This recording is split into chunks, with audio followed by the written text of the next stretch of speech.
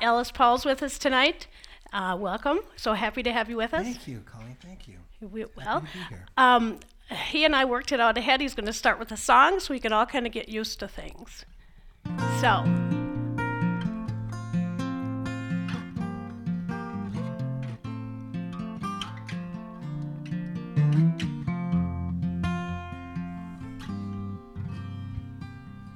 Take me to a drive-in movie. Put your body right next to me. Whisper promises to me. Roll the windows down. When you look at me like that, kiss me and I kiss you right back. Break your heart, give it to me. Take me to a drive-in movie.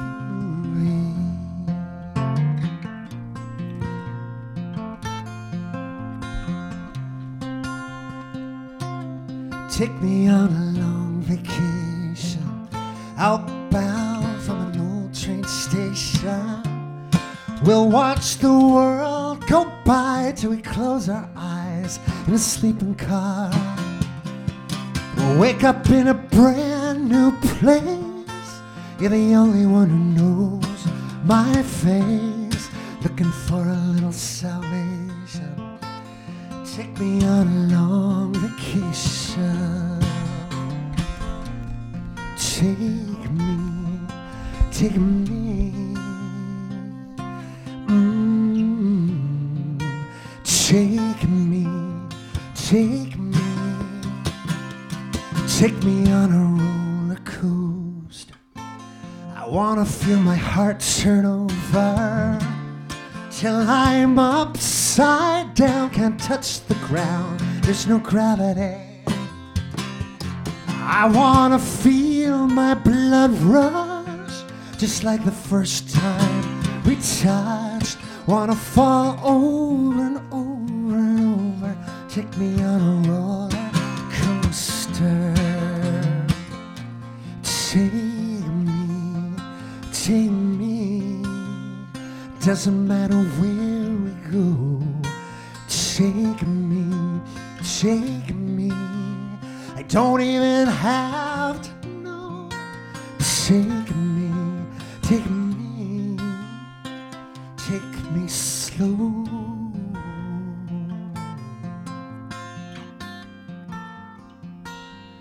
Take me to a drive-in movie. Slide a little closer to me.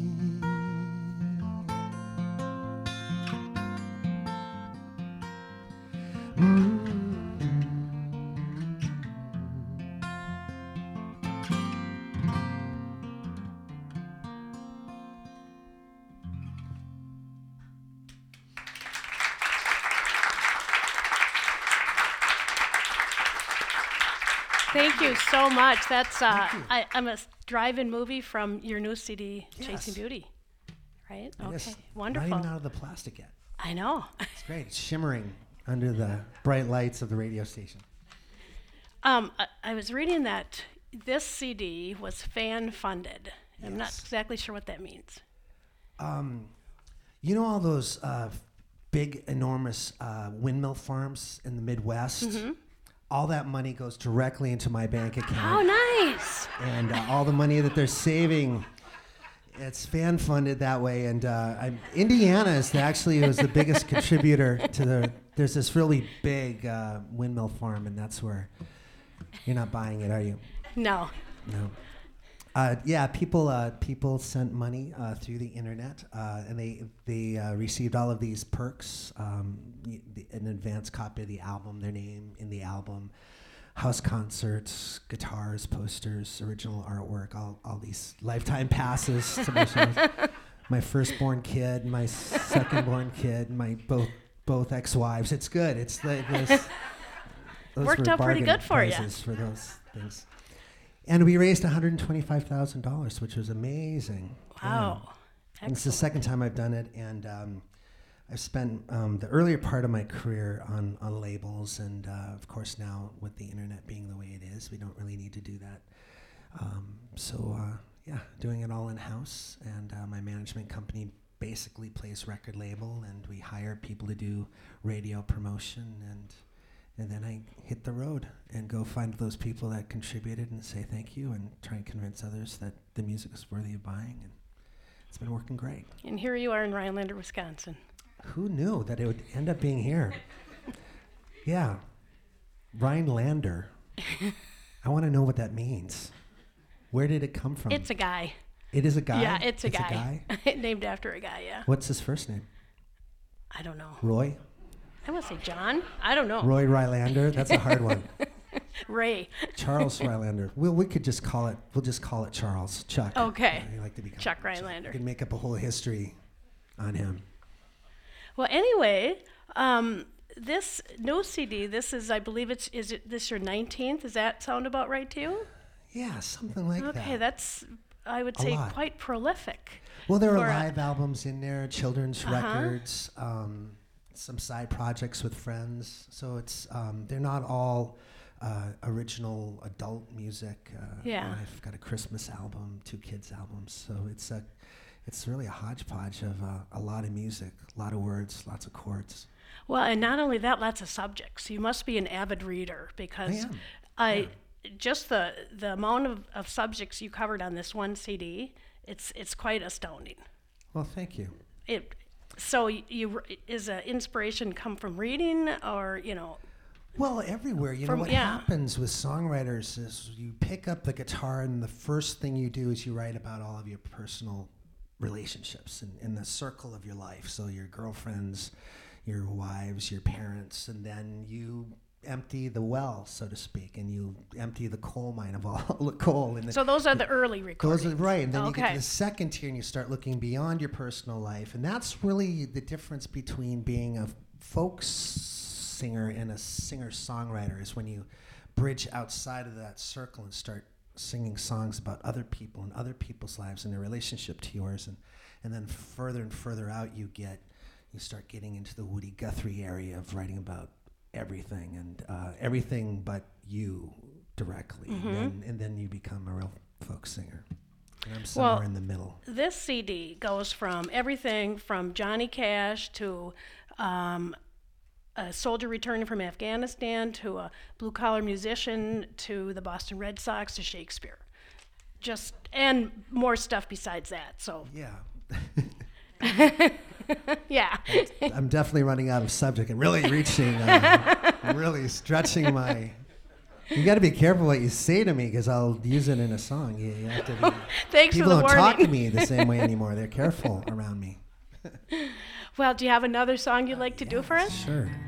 Is it from this, or is it going to... I'm going to do a song called Chasing Beauty from the album. It's the title track.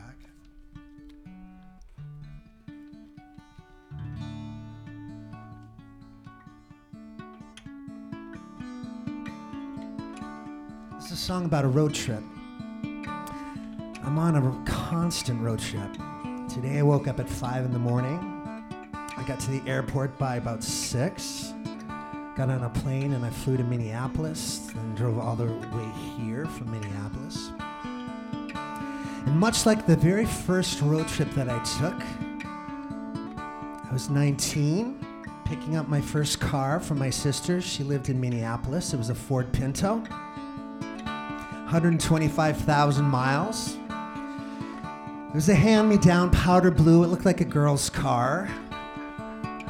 Women loved the Ford Pinto. And I drove it down to Denver, then up to Chicago, then down to St. Louis, to Washington, D.C., then up to Boston where I was going to school. And it was like every day was a new adventure. It was about where I was going, not where I was. I could be standing on the lip of the Grand Canyon thinking about tomorrow's journey and where it was going to take me. You know, it's not like now. Now I want to move slowly. Now that I'm your age. Life is like a slow walk on the Appalachian Trail. I'm trying not to trip over things. Trying to find that vista where I can just stand still and empty out. Be in the moment, not think about yesterday. But this is about the first trip, looking back at it and looking back at all the freedoms. Like you understood for the very first time what the word freeway meant. It's called Chasing Beauty.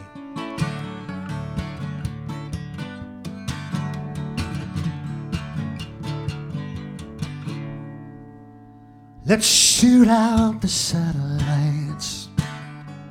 We're throwing wishes at the twilight. Until you were raging, blazing, occasionally raising a bottle to the night. You said every dream that could cross our lips lies just beyond our fingertips. I caught some eyelids slip right through my fingers tight. Oh, we both lost track. Time was an open road, and you can't look back when you're chasing beauty. Beauty on an open road.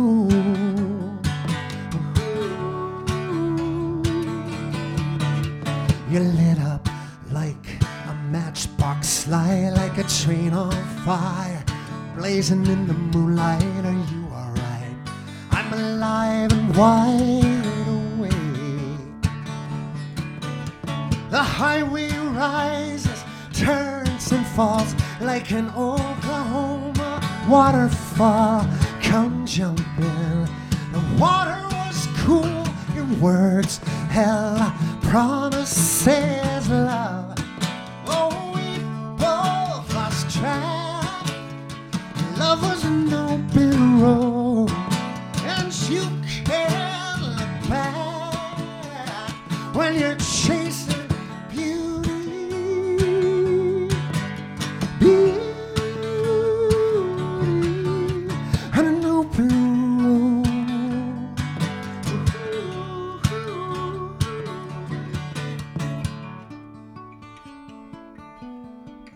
We are refugees on the Mississippi. Oh, we are runaways at the Golden Gate. We're chasing a beauty.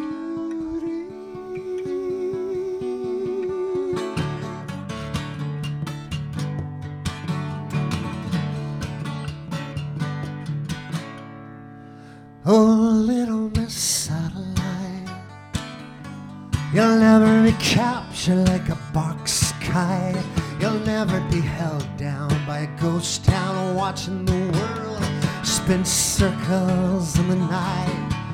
You said a woman in motion stays in motion, can't be stopped by mountain, man, or ocean. Tell me, was your world so fast you can't stand still at a crossroads time? We both lost track. Time was an open road, and you can't look back when you're chasing beauty. Beauty.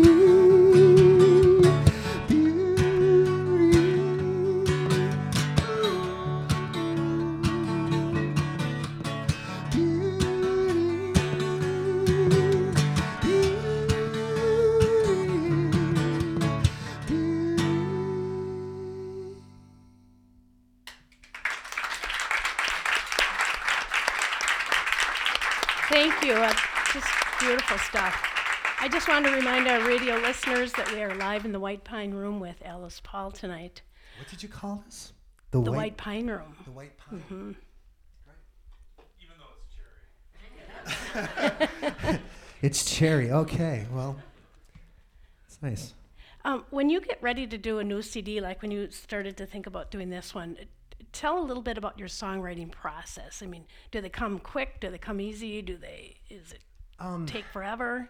How does it work for you? Well, generally, people talk about what it's like to make a documentary film. You go out and you shoot about 100 hours of footage, interview a bunch of people, try and capture a subject from every angle without really knowing what the line's going to be. The story is told through editing, and getting that 100 hours into a 1 hour movie or 2 hour movie. So you can imagine the things that are left behind, and that's kind of what an album is all about. You've written maybe 30 or 40 songs, and you're trying to find a through line where all the songs kind of connect for people's ears so that they can be taken on a journey that makes sense to them. So you're not putting a polka song next to a jazz song next to a folk song.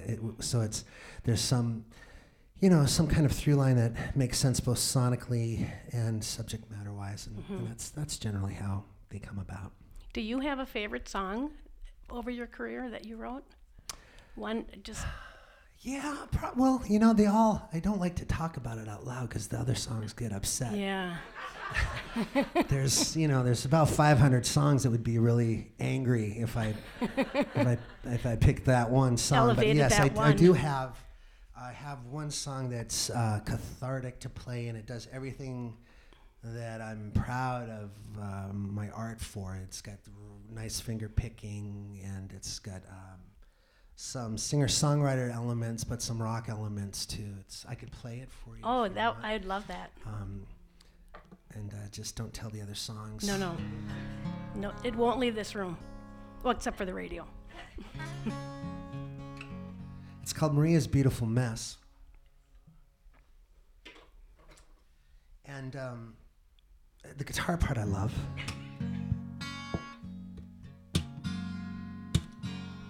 She fell to the mattress with the grace of an actress. You're falling like a thief from a roof.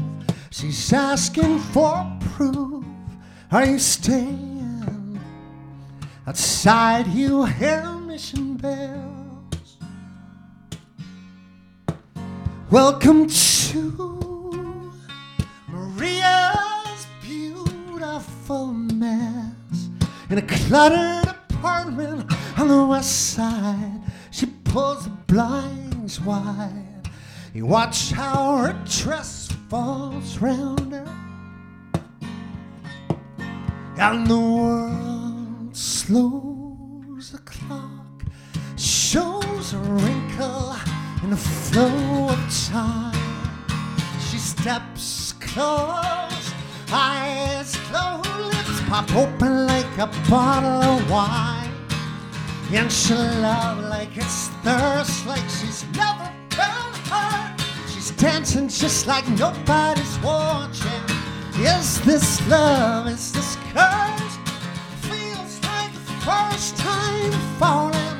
Nobody's watching. Nobody's watching.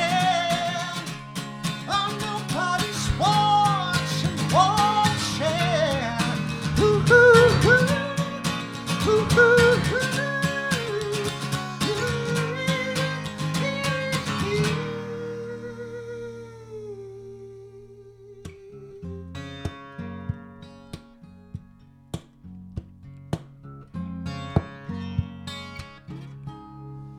Puts on some music.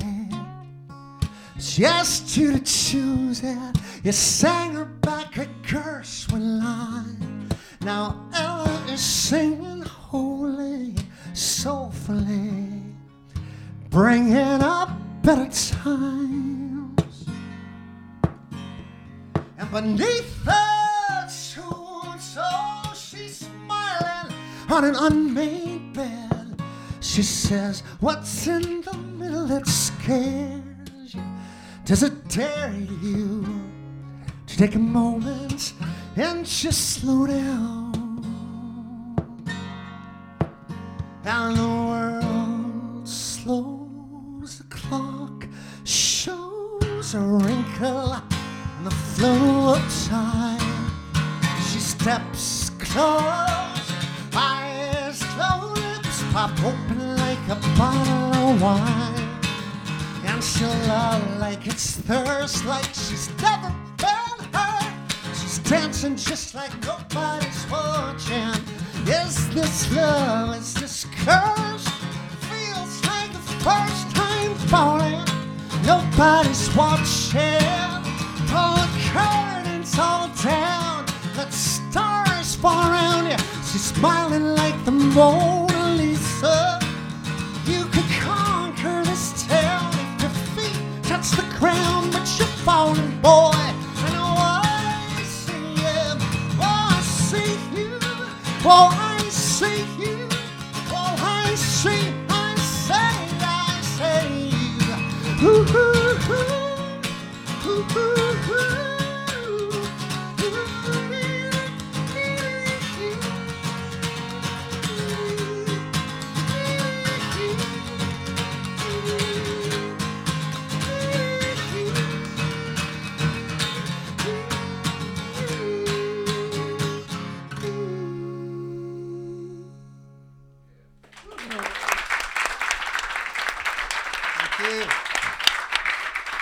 Thank you.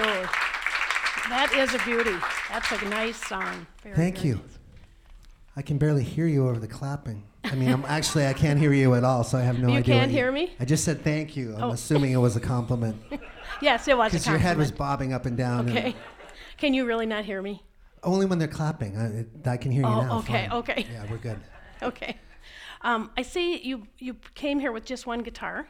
I did. Is yes. that pretty normal for you to just travel with one? When I'm flying, I usually just bring one. Okay. When I'm traveling on the East Coast, and I tend to drive anything from the Mississippi to the east. I end up driving a lot.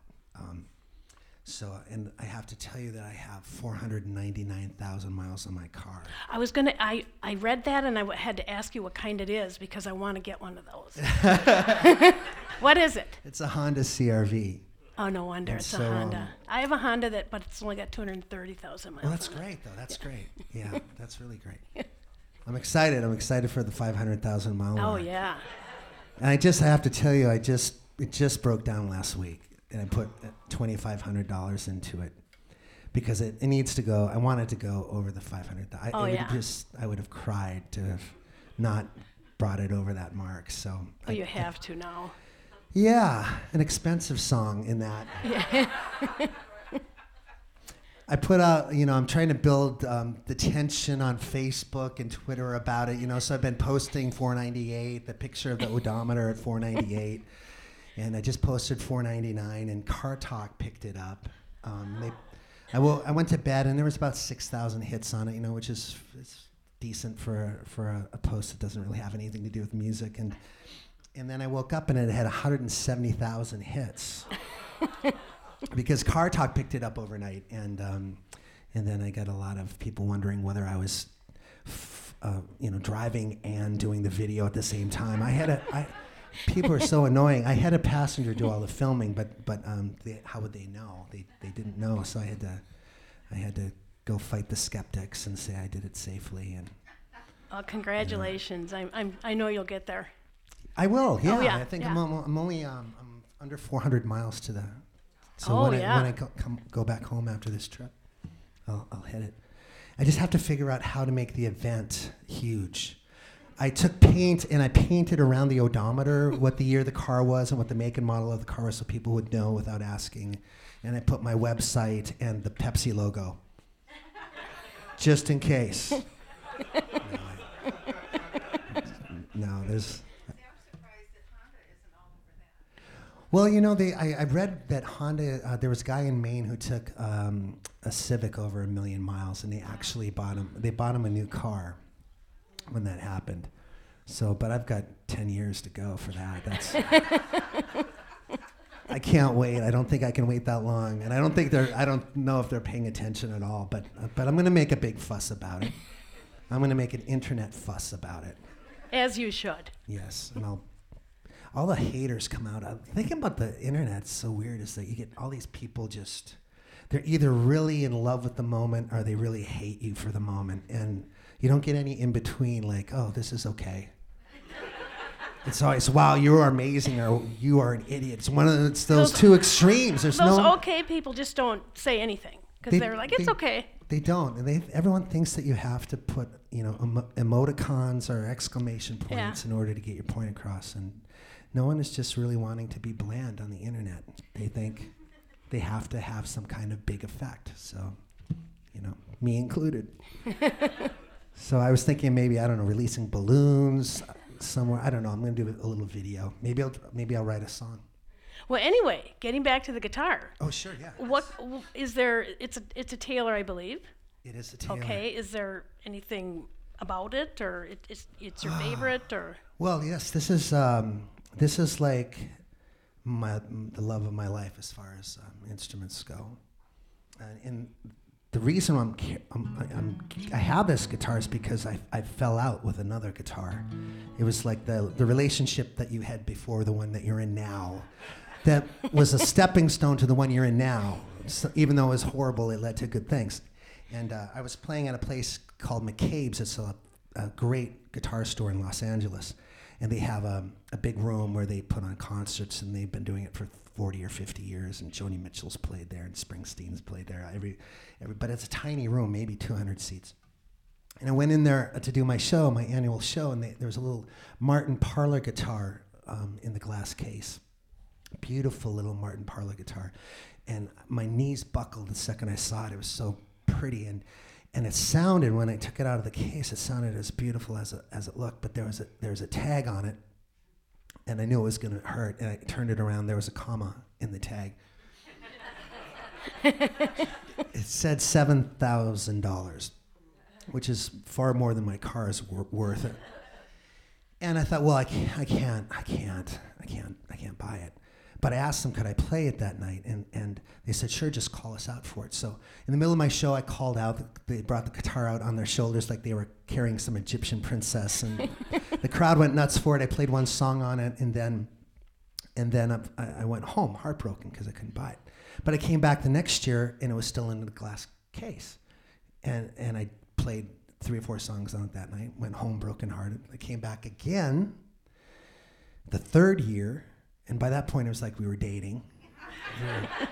I was becoming emotionally attached to the idea of owning the guitar, and I actually took a credit card out to put $2,000 down on it. And a friend was with me, and he said, you're out of your mind. You're not going to travel with that guitar. You're out of your mind. You could buy 8 guitars with that guitar. Are you going to take that guitar to Rylander, Wisconsin in February? Really?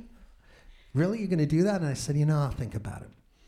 I was going home to Virginia for a couple weeks, and I did that, and I came back to LA for some work. And while I was away, I thought, it would be worth the risk. Anything that you're in love with is worth the risk. So be it. I knew that guitar was going to bring out the best in all of my playing. It was going to make me want to play, first of all, like every day. If I saw the guitar there and I had a moment, I would grab it and play. I knew that. And, I do this about 180 days a year. I'm on the road playing and singing somewhere. So if you're going to be Fred Astaire, you want to dance with Ginger Rogers. And that guitar was Ginger Rogers. And I realized that so be it. If it was going to crack in the middle of winter in Wisconsin, so be it. If an airline was going to drop it, so be it. It was worth the risk. And I flew back to L.A., and I drove to McCabe's. And I ran inside, ran up to the glass case, and it was gone. Oh, no. Neil Young had bought it. I didn't know he was a dentist as well. But I could see my reflection in the glass, and my hands were open palmed, and my knees were bent, and I looked like I was going to have a heart attack. And I said, look at you. What happened to you? You allowed yourself to get caught up in this thing you couldn't afford in the first place. You already have 12 guitars. You don't need another guitar. Now you're like hurt by it. And I just made a vow right then and there that I'd never look at guitars again. They would come to me. I wouldn't look for them, And then I played a show in Oklahoma about a year later, a similar kind of show at an amazing guitar store in Oklahoma, El Reno, Oklahoma. It's called Oklahoma Vintage Guitars. I was there a little early, and the owner comes out to me and says, Ellis, I can't believe you're here. There's this guitar that we just got in the store. And the second I opened the case, I thought, this is Ellis Paul's guitar. It strums really big. It finger picks really balanced. It's got a lot of depth, and it's absolutely gorgeous. You got to set your eyes on this. And I said, Bobby, I'm not seeing guitars anymore. But he dragged me into the store, and I call it Guinness because of it's got two-tone wood for you in Radio Land. It looks like a black and tan or a Guinness beer when you put it up on its side. Guinness was hanging on the wall, and he just ran his fingers across it. And it it just went on and on and on and on, and it's so rich sounding. And it's made out of coca-cola wood, which is a wood made in Peru. And the blonde that you're seeing in the wood is where the sapline has cleared it until it turned blonde instead of brown. It's got 3 horses running up the neck and 3 tones of wood. Beautiful abalone inlay around the circumference and the sound hole. It's got this sharp cutaway, which is very rare. And I never play up here at all, but sometimes I just do this. I wish you could. And I said, could I play it during the show? And he said, sure, just call us out. So I called out for it at the show, and they brought it out to me, and I was playing it, just one song, and I realized I didn't know how much it cost, and I knew it was going to hurt when I found out. And then I saw a tiny little tag on it. They hadn't put a sticker on it, but a tiny little tag. And I looked at it, and it had a comma, and it said $9,000. More of an orthodontist guitar. And I felt all the frustration of being in the 99th percentile. And this is a 1%er's guitar. And I knew it, and I knew I couldn't afford it. And I got off stage, and I was angry with Bobby. And I said, why are you setting me up on this blind date with something that was beyond me in every single, why would you do that? And how do you sell a $9,000 guitar in the middle of El Reno, Oklahoma, which is in the middle of nowhere in Oklahoma? It's like an hour and a half from Oklahoma City. But it's this incredible, I don't even know how could you actually sell a guitar this expensive. And he said, you know, Ellis, you're right. We don't get a lot of traffic in here, but the traffic we do get is pointed traffic. These are people who see what we have in stock. They're guitar collectors, aficionados of the instrument. And if they see something they like, they get in their car. They come up from Texas. They come down from Kansas, down from Canada. They fly in from the East Coast, from the West Coast. We have tour buses pulling up all the time. In fact, Neil Young is coming in next week. And we know how that would end.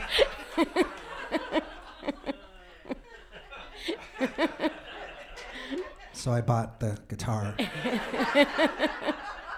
And the best part of the story is that he knew that I couldn't afford it, so he just gave it to me at his cost. He didn't make a dime on the transaction. It was less than half off, and it has been everything that I wanted it to be.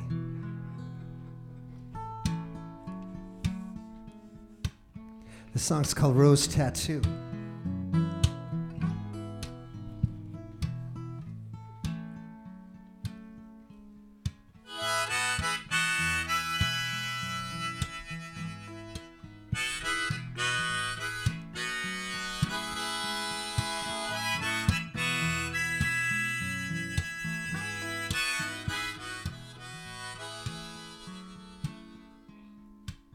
I got laid off, it's Monday. I'm calling to tell you, it don't sit with me well. I feel like I failed you. You say we got each other, and that's plenty enough, and I know that's true. But we got one kid coming, one still in diapers. It's a rainy drive home. One good wiper, leave the porch light on. I need a beacon just to pull me to you. If I ever lost you, I would be lost too, just drifting in a sea of blue. You're in my skin like a rose tattoo, like a rose tattoo. Now the economy's crashing, and this poor boy's laughing 'cause there's nothing to lose. We don't live in no mansion, there's no bling to put on, only Walmart fashion will do. Inside the house, the baby's screaming, the pasta's steaming, and I look through the windows. Feels like I'm dreaming. You pull the door open, say, Daddy, when you're coming home. If I ever lost you, I would be lost too, just drifting in a sea of blue.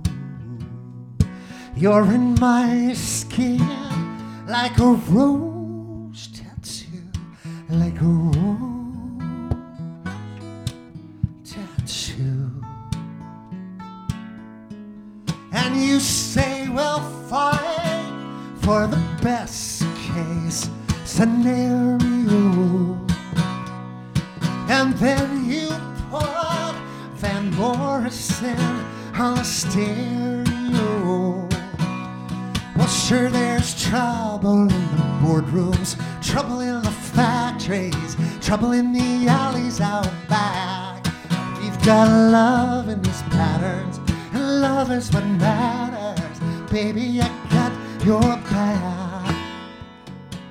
I've got your back. I've got your back. I've got your back.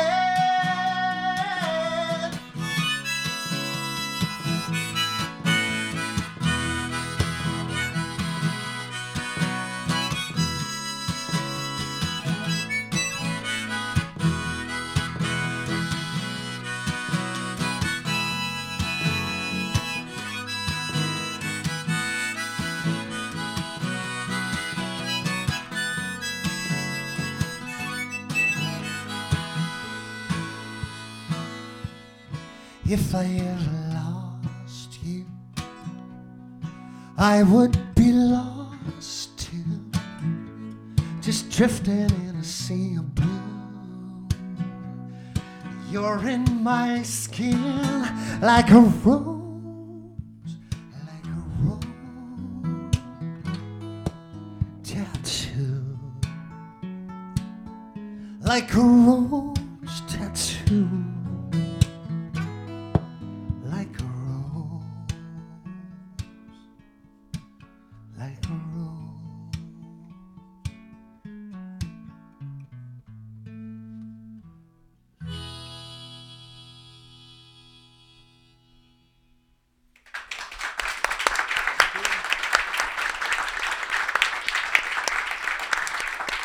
I love that. Thank you. Speaking of tattoos, Yes, you have one. I do have a tattoo. I know it's kind of personal. Well, no, it's not. It's not personal. Frequently I have people coming up to me to show me their tattoos because of that song, especially if they got a tattoo because of this song, and I don't really like that much. But yours is a Woody Guthrie, I believe. Right, mine Okay. is Woody Guthrie, and that's why I'm not advocating anyone get tattoos. Because mine is 20. I got it when I was 26, so it's over 20 years old. So he might have been, or he must have been pretty influential for you. He was. He makes for a great songwriter, but not an extraordinary tattoo. I mean, he looked good in the early days. I'd show it. Don't we all? I'd show it to you now, but it looks more like Oprah Winfrey now. But yes, it's the tattoo is sort of like a badge of. It's like a reminder of. I think as far as his mission statement and what he did with his music, I think he had an idealism that was really inspiring, and I certainly don't try and live up to it. But it's sort of, if I need my backbone straightened, I go to him for alignment, and he reminds me that music is supposed to entertain and educate and move and inform and help make the world turn smoother and smarter and more empathetically, and that's why he's tattooed to my body. That's why he's tattooed on. Yeah.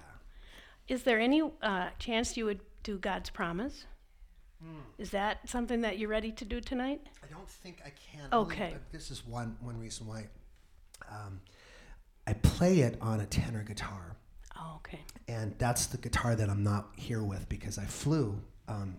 So I tend not to play it unless I have that, because the nuances on the guitar are very important to how I play it, and it would just sound a little bit muddy on this, and I wouldn't want to put myself through it. But it's still one of my best songs, and well, and it was his lyrics in your music. Is yes, that right? Yes. Okay. Yeah, I put his daughter actually met her husband over my shoulder. I was at a conference, and Nora Guthrie, that's Woody's daughter, heard about the tattoo, and she wanted me to show it to her. And I did at a bar, and a crowd gathered around to look at it. It's almost like a holy kind of moment when I took my shirt down on my shoulder, and there was a DJ from Germany who came over to look at it, and over my shoulder, the two of them started to bat eyelashes at one another.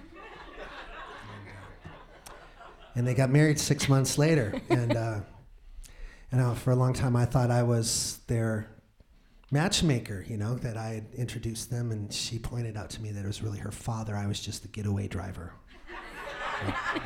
I didn't really have much to do with it. It was all him. So. Well, really nice, and I know Pete Seeger was also an influence, and also, I believe, Bill Morrissey?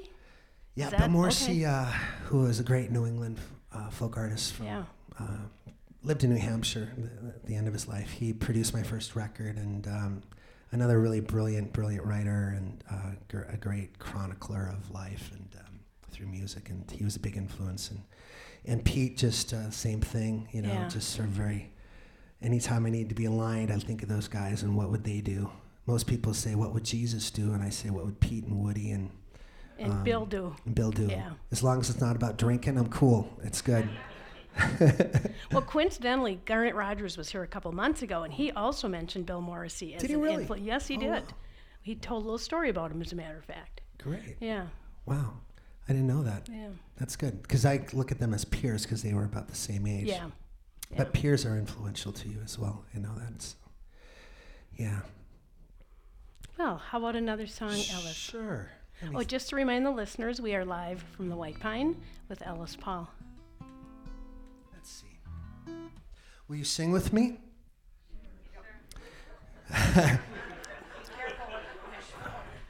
I think we can do this. The question is if we can do it loudly. Will you sing loudly with me?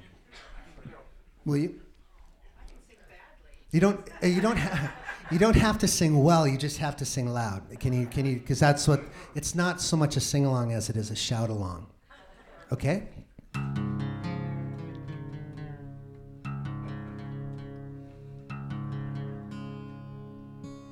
This is an open daddy-o for anyone at home. It's D-A-D, D-A-D. That's the tuning of the guitar. Looks like my high school report card.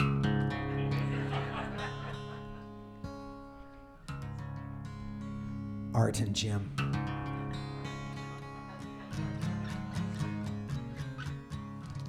So this is a tribute to the late, great Johnny Cash, and it's based on a night where he kicked out 56 stage lights at the Grand Ole Opry.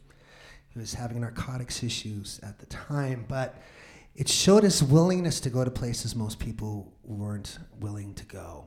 He was, especially in light of what country music is today. And I've been in Nashville and written songs with songwriters down there, and they're always thinking about commercial writing. They're not thinking about what people should hear. They're thinking about what people want to buy. What can they sell? And and there's sometimes very great art in that, but Johnny was more about writing about what was important, whether you wanted to hear it or it made you uncomfortable or not. He was going to do whatever that thing was. But this is a song that was inspired by that night where he kicked out 56 stage lights at the Grand Ole Opry. Okay? Now I'm going to teach you your part. We don't have a mic on you, so you have to sing loud, otherwise it's going to sound ridiculous. Because there'll be this blank spot. I'll be singing, then there'll be a blank spot. So you have to sing loud enough for the mics, okay? This is what I want you to do. Kick out the lights. Okay, on 3. 1, 2, 3. Kick out the lights. Wow, nice. 1, 2. Kick out the lights. Now bring this one up. 1, 2. Kick out the lights. Now just the women in between these. Kick out the lights. Johnny Cash, Johnny Cash, Johnny Cash. Kick out the lights. Ready? Kick out the lights. Johnny Cash, Johnny. Now the women, that's you guys. You gonna sing? They got this in Minnesota last night.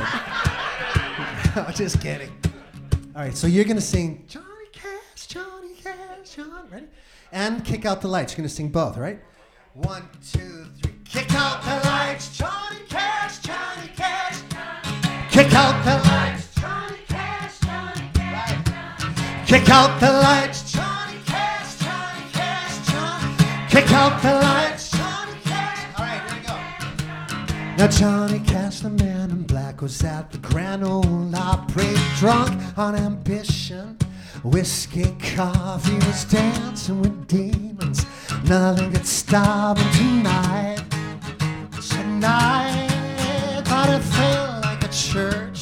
He said a little prayer, ran to the stage, taking 2 and 3 stairs. You could heckle old John, he wouldn't care, 'cause tonight he's gonna kick out the lights, kick out the lights, Johnny Cash, Johnny Cash, Johnny Cash. Kick out the lights, Johnny Cash, Johnny Cash, Johnny Cash. Kick out the lights, Johnny Cash, Johnny Cash, Johnny Cash. Kick out the lights, Johnny Cash, Johnny Cash, Johnny Cash. Now you can play a big theater to chandeliers and pearl rage inside a stadium to rows of pretty girls. Take your fancy jet tour around the world if you like, it's alright. Or you can play Folsom Prison to the robbers, the crooks, the 300 killers getting back dirty looks. If there's a prison ride, you're gonna get the hook. So tonight, you better kick out the lights, kick out the lights, Johnny Cash, Johnny Cash, Johnny Cash. Kick out the lights, kick out the lights, kick out the lights, Johnny Cash, Johnny Cash, Johnny Cash. Oh, play on John, Johnny till the last notes go. Ray John, John, Johnny till the last notes go. Hey, hey, hey, hey.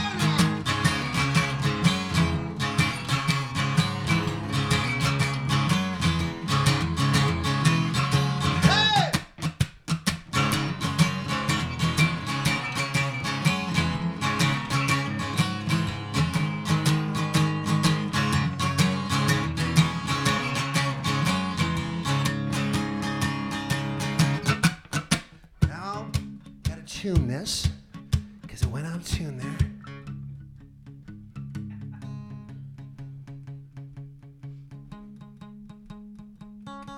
So sing your little love song about lying, leaving your mama's good cook and how you can't break even. Your pickup truck or all your girlfriends cheating, it's alright if you lie.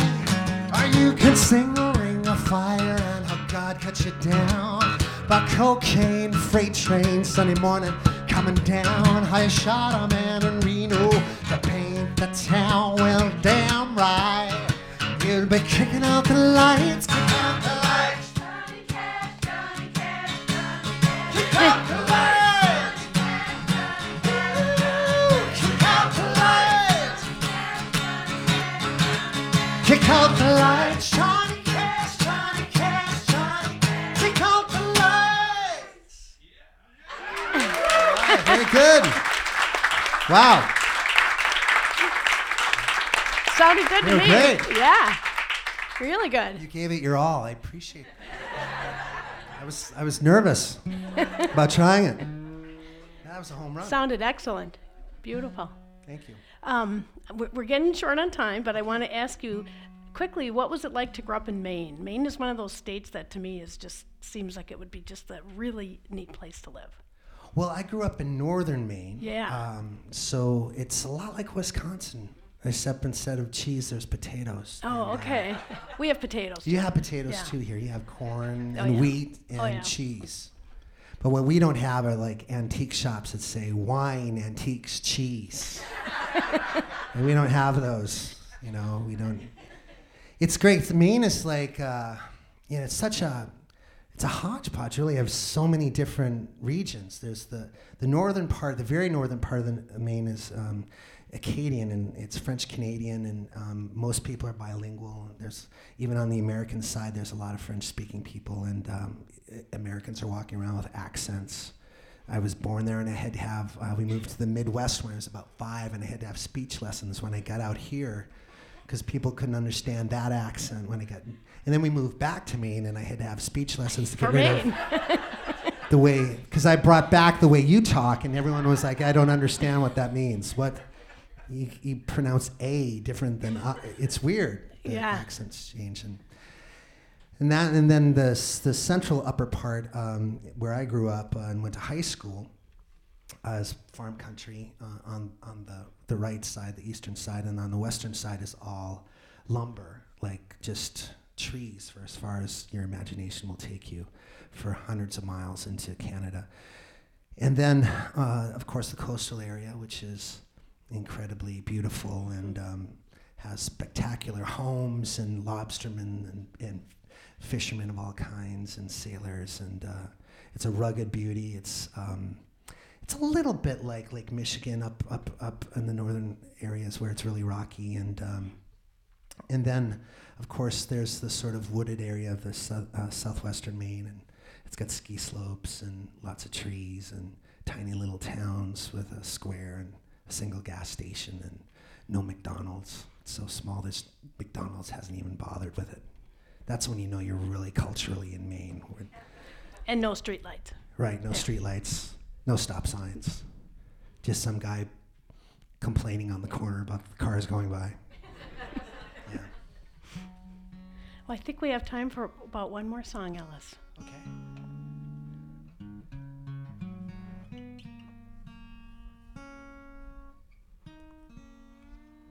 I'm just going to tune for the last 5 minutes. I promised you a song, but I'm going to do it after. So if you don't mind, I'm just going to sit with you. I just decided that this is probably right. I'm going to sing you the most recent song that I wrote. I just wrote this a week ago. Because of that, I'm not really sure I have it memorized. It's perfect for live radio. There'll be a few pregnant pauses where I'm searching for the right words. I wrote this in Nashville with a guy named Jamie Kent. I just got my first publishing deal. So I've been going down to Nashville to write songs with commercial writers and as a sideline. When I'm not traveling doing the folk circuit, I'll go and write country songs, then go back to the folk circuit. And then other people sing those songs? Is that kind of how it Hopefully, works? just- Okay, hopefully, okay. Tim McGraw, That's the idea. just him, nobody else. I know Jesus, haven't saved a soul, haven't walked on water, as we're talking about ice and snow. There's gossip in the choir, but I'm the luckiest guy I know. But I ain't no Jesus, haven't saved a soul. I ain't no Messiah, I don't know much about wrong or right. Wouldn't want to be a blind man asking me for sight. Probably take him out fishing or drinking with the boys all night. No, I ain't no Messiah, I got trouble with wrong and right. No, I can't walk on water, can't part the sea. The only miracle that I've seen is you walking down the aisle to me. And I can't talk to God, I ain't divine. The only miracle that I've seen is that I can call you mine. So far, so good. Ain't no carpenter, could barely build a shelf. Couldn't build a religion, can hardly follow myself. So take this toolbox before I hurt myself. I ain't no carpenter, barely build a shelf. Now I can't walk on water, can't part the sea. The only miracle that I've seen is you walking down the aisle of me. And I can't talk to God, I ain't divine. The only miracle that I've seen is that I can call you mine.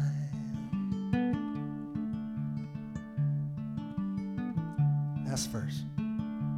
Ain't no savior, ain't got the words. How can you preach to the masses when you can barely talk to a girl? You get courage from some holy wine, but then your speech gets slurred.